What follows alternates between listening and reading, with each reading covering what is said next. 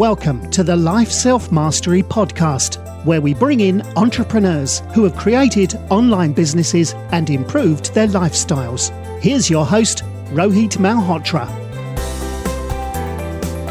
Hi everyone, this is Rohit from Life Self-Mastery. I'm excited to have Pierre Toze, who's the founder of Clap, which is fighting Zoom fatigue with asynchronous communication. He had earlier worked with L'Oreal and 360 Learning as a VP marketing. Pierre has done his MSc from International Business from HSC Paris. Big thank you to Antho Chong for the introduction. Welcome to the show. Yeah. Thanks. Awesome. So, it's awesome to have you on the show. Pierre, before we talk about Clap, I wanted to understand, how did you get your start in startups, and how's the France startup ecosystem? It's pretty funny because at first when I started my career, I wasn't working at all in the tech world. Actually, I'm more like I like to describe myself as a B2C marketing guy that discovered the SaaS world later on. Because basically at first I started my career at L'Oreal. My first job was to create the kind of products you see in store in 2 years, 3 years, etc. I was doing basically anti-aging products, and I've done that for almost 4 years. And I think if you work at L'Oreal, it's an amazing school if you want to learn brand marketing, product marketing, manage global launches at scale. But at some point in the beauty industry, I was a bit frustrated because you don't have that many innovations. For example, if you take the anti-aging market, the most sold product on the market, it's a product that has maybe 20, 30 years. So I was a bit frustrated about that. And at some point I was okay, I'm not creating life-changing products, so I need to do something else. Right. And that's the moment I really I was interested at first with tech companies because it's innovative companies. And so I said, okay, maybe I need to make the switch from L'Oreal to a tech company. But it was actually when I joined 360 Learning, it was pretty funny because I discovered this company on Facebook at that time. Basically, they were running ads to hire people. And I discovered this ad about 360 Learning. I click on it and I apply with leaving my LinkedIn link on it. The day after, they called me. I had an amazing fit actually with the CEO at that time. I ran with a couple of interviews, and it's really funny because at the end of the process, he told me, okay, I have different positions for you, and one of them was actually growth hacker. And at that time, I didn't know anything about what a growth hacker was. I was okay, that sounds interesting, but let me check what it is. And after a few days, I told him, okay, yeah, let's do it. And that's really the moment I joined the SaaS world first as a growth hacker. We were I think around maybe 25 people in the company. And since then, basically, I had the opportunity to grow in this company, from growth manager to Indian VP of marketing, in charge of brand, demand generation, and also business development, the BDR team. So super interesting. And what made you leave 360 Learning and start Clap? Yes, so I think I'm definitely a builder. I really love building new stuff. That's the first reason why I started at L'Oreal, because it was a way to learn how to build and invent new products. I left because I wasn't feeling fulfilled with this. At 360 Learning, I really enjoyed building teams, creating new playbooks, etc. But I also knew that at some point I wanted to build my own company. And actually so it was a bit than a year ago. I was feeling okay, it was the right moment to start my own company. I was speaking with Robin, my co-founder now. Robin is actually one of my best friends. We've known each other for 15 years. He had experienced the same scale, inside from 50 people to 500 people at Augury as a VP product. I did like the 20 to more than 200. And we felt like, okay, this is the right moment. It's time we start our own company. And I think like in the end also like it's pretty funny because like the idea we have with like asynchronous meeting, it really fits with like all the experiences I had in the past, because I like to say that I have a pretty long history with meetings. Like L'Oréal, it's a super like meeting centric company. Like meetings that have like official names, like it's kind of a religion in the end. And the company I joined, 360 Learning, when I joined, we had like a no meeting policy. Like the culture was super decentralized, distributed, and we had like this no meeting policy. So for almost 5 years, I've really like experienced what it means to build a culture around asynchronous communication. Like the no meeting part, it didn't scale, but I really, it was the good opportunity to learn about the limitations in terms of use cases, but also in terms of like the type of companies you are able to build like with asynchronous written communication. And I think that we are like at this point in the history of work where like asynchronous communication, it's not like tailored for just like niche companies and culture of people that don't really like to talk. It's a moment where actually like distributed companies are going to be like mainstream, and they need to master like asynchronous communication. So it creates a need to have like a new way to do that, a much more like engaging and interactive way of doing that.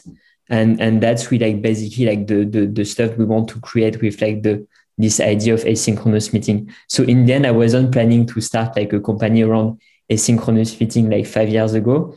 Right. But now I can see like looking backwards, like how it relates with like all my previous like experiences. And the reason why I really want to build like this new category.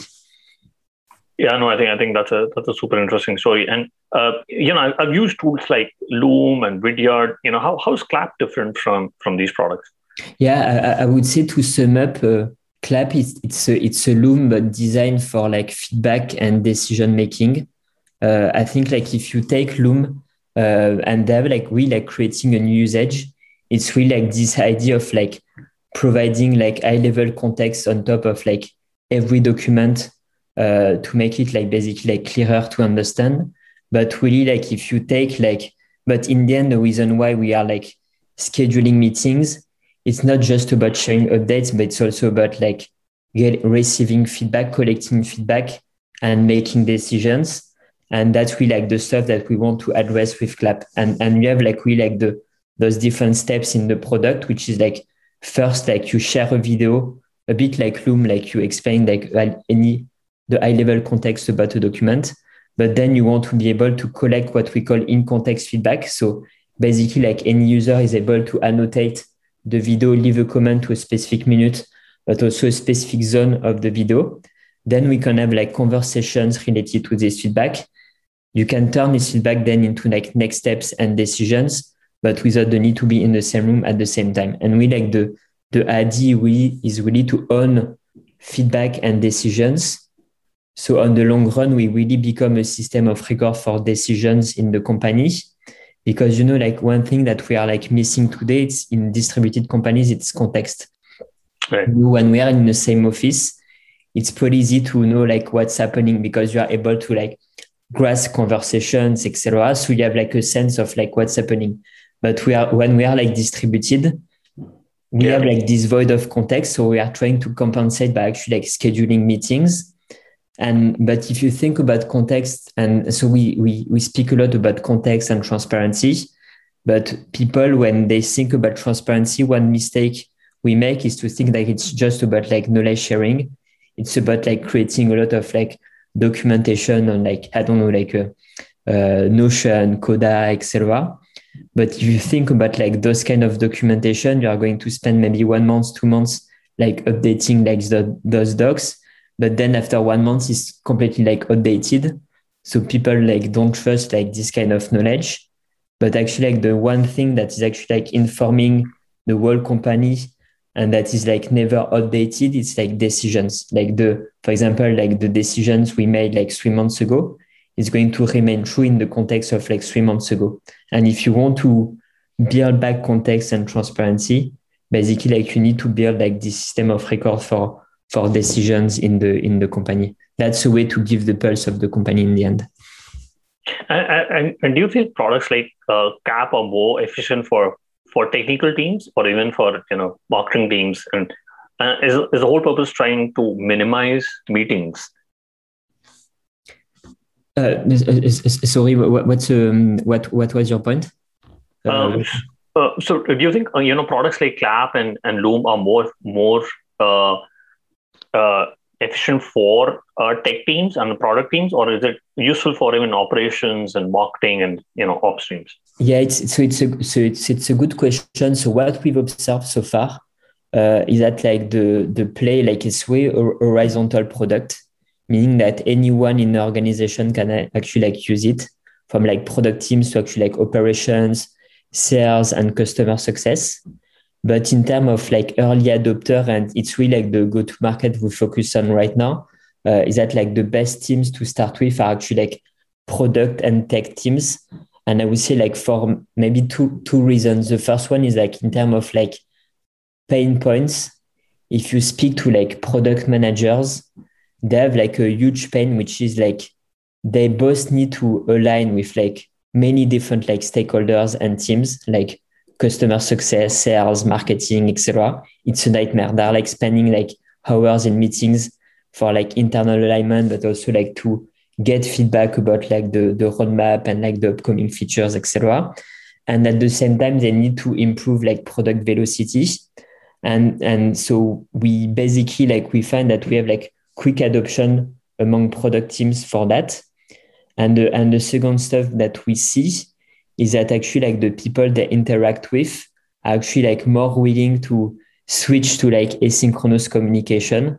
For example, like if you are like in the product team, you are going to be supported by software engineers to switch to asynchronous communication.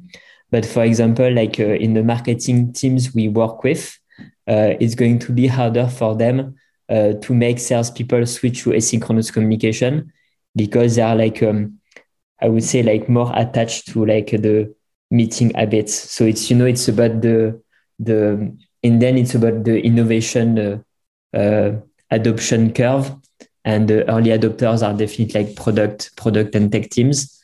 And then we have like internal virality from product to marketing to customer success, etc. And in the end, when the whole organization is using Clap, then it's easier to make the switch entirely. All right. And as an ex-VP marketing, what is the ideal relationship between VP marketing and CEO? How often should they meet? Do you think a cadence of once a week or once a month should suffice? So in terms of cadence, I would say it's like once a week, and also like continuous feedback, like asynchronous communication and give it feedback. It's quite important.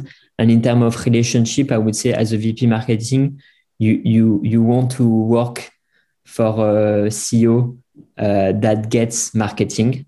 And actually like the CEO is almost like the first marketer in the company. Yeah. Because he's really like the one owning the narrative and the strategic narrative around the company.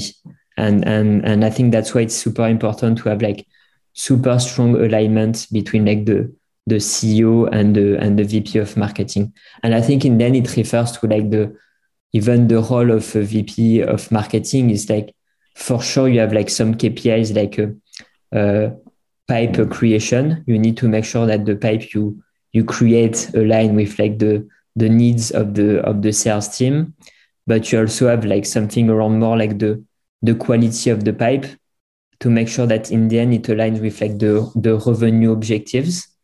And I think that's why like product marketing is so important, because it's a way to make sure that the demand you create as a marketer, it's a demand that is going to create like healthy revenue in the end. So meaning like as a salespeople, it's a demand that you are like more likely to close because you are not creating demand that a competitor is going to like win over you. And it's also like revenue because it's like the right fit. It's like revenue that you are like able to expand in the end. And so you have like this, as I would say, like double function of like marketing, which is creating pipe, but also like making sure that in the end you build like a different and unique like positioning for your product and your company. Mailman is a email assistant that shields you from unimportant emails, minimizing interruptions and making your days calmer and more productive. You can visit mailmanhq.com and use the code LSM, which gives you the benefit of 15% off for the first year on the annual plan, which already has 20% discounted compared to the monthly plan. So you can visit mailmanhq.com and use the code LSM. Interesting. And I totally agree that the CEO is like the first marketer and he's like the first sales guy and the product guy. But I like the cadence of once a week. And how do best marketing teams approach postmortems once they have executed a marketing plan? I would say you have like different stuff in marketing because you have like, I would say like ongoing campaigns that are like evergreen campaigns, and it's something that you want to check like every week and optimize on the continuous basis. And then you have like more, I would say like new campaigns that you want to launch, like for example, new product launches, new brand campaigns, like this kind of stuff. And I would say like the postmortem is really like, it's always like when you start something, you start with like the goals and the KPIs you want to monitor. And in the end, it's about like checking those KPIs and those goals and how you achieve that.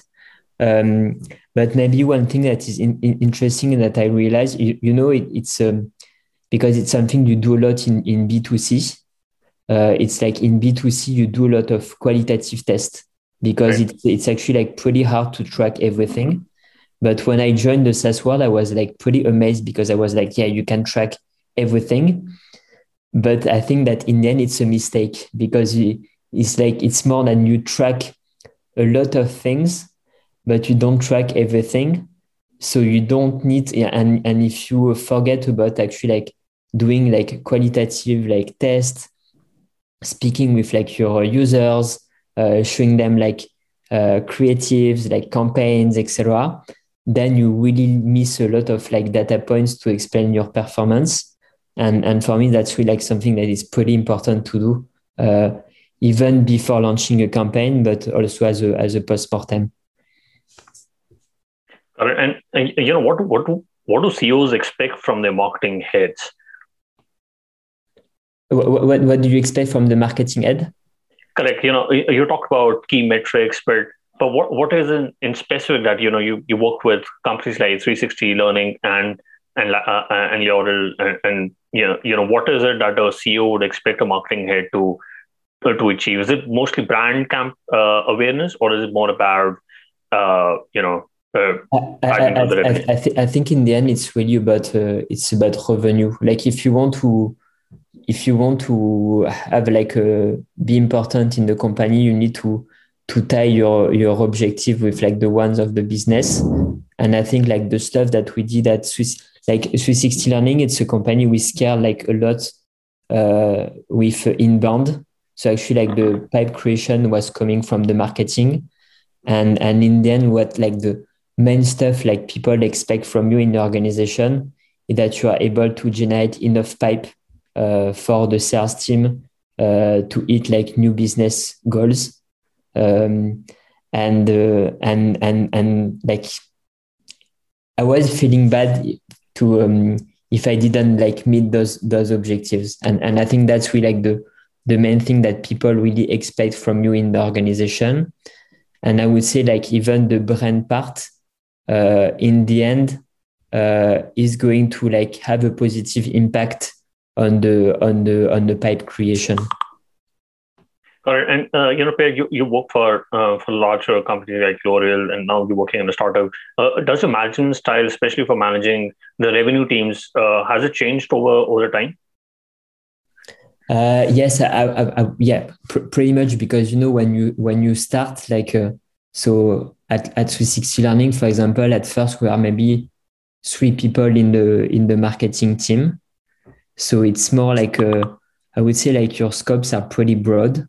Then you realize that you need to scale the teams, so you need to split some scopes, but still you have people, the people you hire and that you coach, they still have a pretty broad scopes.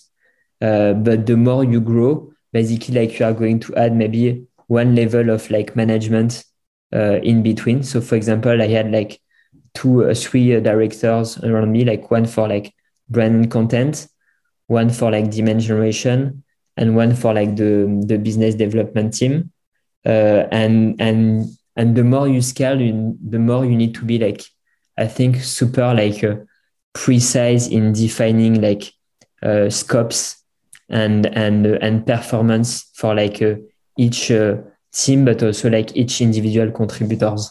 And I think that's really the way to scale the company. Correct. And let's look at Clap, and how are you making those meetings asynchronous? I think the idea of making meetings asynchronous, it's more the idea of actually removing the needs to actually schedule meetings in the first place, because you have something in between asynchronous written communication and meetings that help you basically provide feedback and make decisions. And I think in the end, it's more, I would say all the stuff that in the end, that are going to create a meeting. If you have this bias toward asynchronous communication, you're going to ask yourself, okay, does it have to be a meeting? And then you're going to say, okay, maybe I can do it on Notion. So it's asynchronous communication and it's fine. Or maybe I need something more. And then I can use Clap. And that, I think that's really the mindset we have internally. That's a bit, for example, the mindset I had in my previous company. We didn't have Clap, but basically all the decisions, they were made on Trello. So you had basically you had you have two stuff that you need to create if you want to have a no meeting culture. I think the first one is that first you need to build a system that provides a lot of transparency on feedback, decisions, but also on what people are actually working on. So for example, what we have at Clap and what we had at 360 Learning is this system of OKR, but also public roadmap for every stakeholder in the company. So for example, if I'm going to check what I don't know, the sales team is doing, or what the product marketing team is doing, I have access to their roadmap. I know what they are working on. I can go and comment and ask questions. I can make requests, etc. So in the end, since you have the information, it's going to remove the need to actually schedule meetings to ask for something. Where to ask, where to get the information, etc. So that's really one part of the system. And the second part is more about saying, okay, when you need something, you want to have this bias towards asynchronous communication. It's first, can you actually do it as a, can it be a written communication? And even in the way you write a message, you have to be quite structured when you use asynchronous communication, providing context, explaining your objective, etc. All this kind of stuff. And it's a bit the same. And when you're stuck, then that's the moment then you can switch to Clap. And it's a bit the same. I would say you start async, and then in the end, if you're completely stuck, maybe you are going to end up in a meeting because it's about, I don't know, discussing something a bit private. It's about a super complex problem solving. But if you have this mindset around asynchronous communication, then you are going to the default option will be async. All right. And who do you think is the right audience for Clap? Are you focusing on startups, SMBs, or large organizations? Yeah. So right now we focus mostly on the hypergrowth tech startup. I would say like basically we have like two types of companies that where Clap actually like works very well. The first one is and the play is more like a product, like pure freemium. It's like small startup, like fully distributed, because when you are not in the same office, it's hard to align. And the second go-to-market, it's like a hypergrowth tech startup. I would say like above like 50, 60 people, and with this, like hypergrowth phase, because that's really like the moment when you have like a lot of cross-team communication issues, because when you onboard like new people every week, right.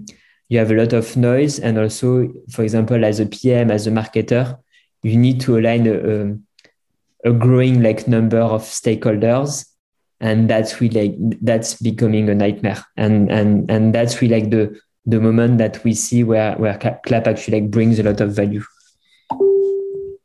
Correct. And how does Clap monetize the product? What's the pricing structure? So the pricing structure, it's really a freemium model. So we have like 3 plans. The first one is like so it's a free. The first one it's a free plan. It's unlimited members and guests, but it's limited on the storage. The second one is like $10 per month per member of the workspace, and the last one, it's enterprise plan, and basically we give access to like some specific features like limitation on recordings, this kind of stuff, and this one is like more custom. Correct. And I wanted to talk about the security features for Clap to prevent hackers. I think Zoom had this big story in the last couple of years where I think there were few security things which were hacked. I wanted to understand: are there any security features that Clap is using to prevent hackers? Yeah, it's definitely something like we paid a lot of attention to, like especially like because of like Robin and Tom, our CTO, actually like come from like this background of actually like data privacy, etc. So like from the beginning, like we paid a lot of attention to, and to be so so I'm not a technical guy, so I might say like a lot of like stuff that are like maybe not very precise, but basically like we have stuff like signed URL, protected like API. We pay like extra attention to like the way we did like permissions, this kind of stuff. And also like from the beginning, we try to be like a GDPR compliant. So basically like, yeah, we paid a lot of attention to all this kind of privacy aspect, because that we know that in the end, when we want to address decisions, you need to have like something which is like very secure, and we need to do it like from the beginning. Got it. And what are your thoughts on unbundling of the Zoom product? Do you think there could be unbundling of a lot of other features from Zoom? I think so, because like I guess like if I were there, if I were them, I would try to do a bit like what Microsoft Teams did, because like and for example, one thing I didn't understand was like the reason why they didn't buy Slack, for example, because it could have actually like make sense to them to have like something a bit like broader. Because I think like one problem like Zoom might be facing is that actually it's pretty easy to switch from Zoom to like another solution like Teams, etc., because you don't store like any I would say like data in Zoom. So I think like maybe one way they're going to do that is like this idea of like platform. Now you have like more and more actually like products being plugged on Zoom, and if you use like more and more like products with Zoom, it's good like for their stickiness. For example, like if you use Gong and you have like the Gong application in Zoom, then it's a good reason to like keep using Zoom, etc. So yeah, I think it's a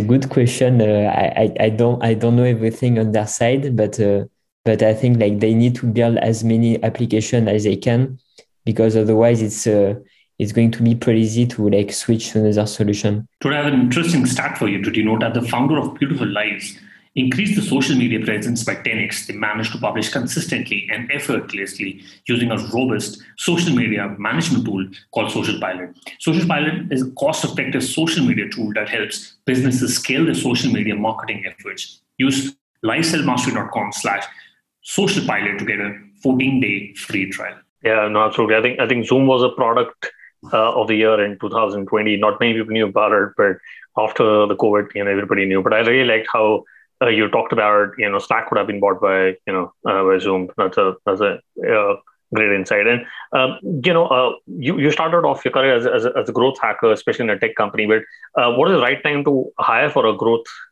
team? What kind of profile? So be it B2C or B2B, when should a company hire a growth team? I would say like you hire a growth team when you want to accelerate on your go-to-market. And I think like you have like this first phase where you really want to understand like your persona, your go-to-market, and have a good idea of like your product market fit.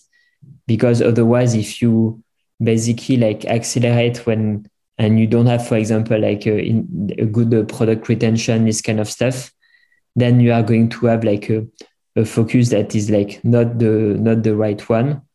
So I would say like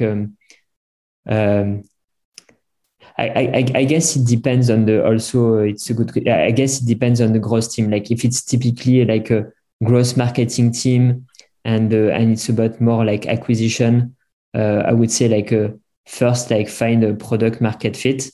But if it's more like improving like product metrics, like I don't know, like product adoption, retention, etc., I would say like your growth team in the end is the product team. For example, like today at Clap, like we track like product metrics like all the time, and we do like a weekly review, and we have like some kind of North Star metrics.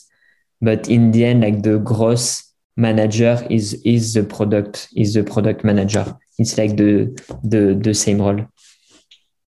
Super interesting. And what framework do you use to make effective decision making, especially in the tight timelines that you have to work in? Yeah, so I think in terms of like decision making, I really like the typical like asynchronous communication workflow, and I think it's really about first you have like this step which is about you share like context, and when you share context, it's like you have the context, the problem, or the goals, and then maybe like your proposed solution, because it's really about first you want to have like someone who is like very clear and intentional about what he wants to do and why it's important to make a decision. Then you have a second step, which is about collecting feedback from like stakeholders, and it can be about 3 different like feedbackers, etc.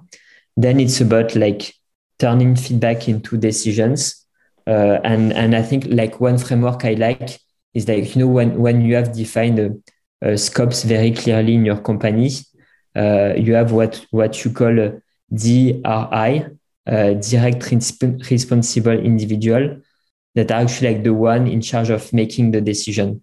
And so it means that this one can make a decisions without having everyone to agree on the decision, because it's a way to make sure that you have like a velocity and strong decisions are made. And then the last part is really about like sharing the decision to everyone to create transparency. And actually that's a bit like the way we approach like the asynchronous meeting and the way we basically like design the product. But it's a typical asynchronous communication workflow. Got it. And You've been a founder for a year now, and what is your advice? And you quickly have gone to 25 employees. What is your advice for startups who are looking to hire teams in the specific sectors? Do you think remote hiring and remote working is going to be there, where people from different cities and countries can also work for a particular startup? I would say yes, it's going to stay because we actually found it way easier to hire people remotely. And I think maybe it's because part of the mission is to actually help people work from anywhere. Actually, it's a good way to attract top engineers. And I think for me it's also going to stay because the main competition, when you, I would say my main the stuff that worries me the most is really the talent competition, because if you think about the business, I think the world is so big that every product can actually find a market where to actually make money, but the talent pool is super limited. So for example, in France today we had two companies that announced two major fundraising, and when you have a look at the the TechCrunch article, they're okay, so we are going to hire 3,000 software engineers, or the other one is going to be 2,000 software engineers, and you're okay, in the end I'm trying to hire the same type of people, so that's really the only competition that matters. And I think remote work is also a way to open the talent pool and say I'm not going to be limited to a specific geography, but it's really a way to broaden the where you can actually hire people. So it's a competitive advantage in the end. Yeah, no, absolutely. I totally agree on that. And Pierre, I quickly want to do the top three. What's your favorite business book? It's Play Bigger. Play Bigger. Okay, awesome. And if you could go back in time when you started Clap, what is one thing you would have focused on or done anything differently? I know it's just been a year for you, but is there anything you would have done differently? It's a good question. I would say I would say lately I realized one mistake. It's really about focus and decision making in the company. But for example, in my previous company, we had everything in Trello, and we didn't have Slack. And we actually started at Clap using Slack a lot, and with Notion. But Slack has this way of actually swallowing you in the product, so you can actually spend a lot of time on Slack without actually doing some work, and it took me some months to realize that I wasn't being fully productive doing that. And one stuff I really changed was actually to move a lot of stuff to Notion and Clap, and especially this system of roadmap I was telling you about. Really planifying all the questions, making sure that everything people are working on are related to OKR, etc., and being super intentional and killing stuff that are not a priority. I think that's the stuff I would have done a bit sooner on some areas. We were fast, but I think we could have been even faster. Yeah, no, that's issue. That's how it should be. And have you any favorite online tool, for example, Gmail, Slack, Zoom, anything other than Clap? I think Notion. I really enjoy. I really love Notion. Correct. We'll put that in the show notes. What is the best way people can reach out to you and know more about Clap? Sorry, I wasn't listening. What is the best way people can reach out to you and know more about Clap? Actually, they can write to me on LinkedIn, or they can go to clap.io, claap.io, and actually join the movement. Sure. We'll put that in our show notes. Piers, thank you so much for taking our time and speaking to us. I really enjoyed my conversation with you. Yeah, you're welcome. Thanks for listening to the Life Self-Mastery podcast, where we teach you how to start and grow your online business. For more information, visit Rohit's blog at www.lifeselfmastery.com.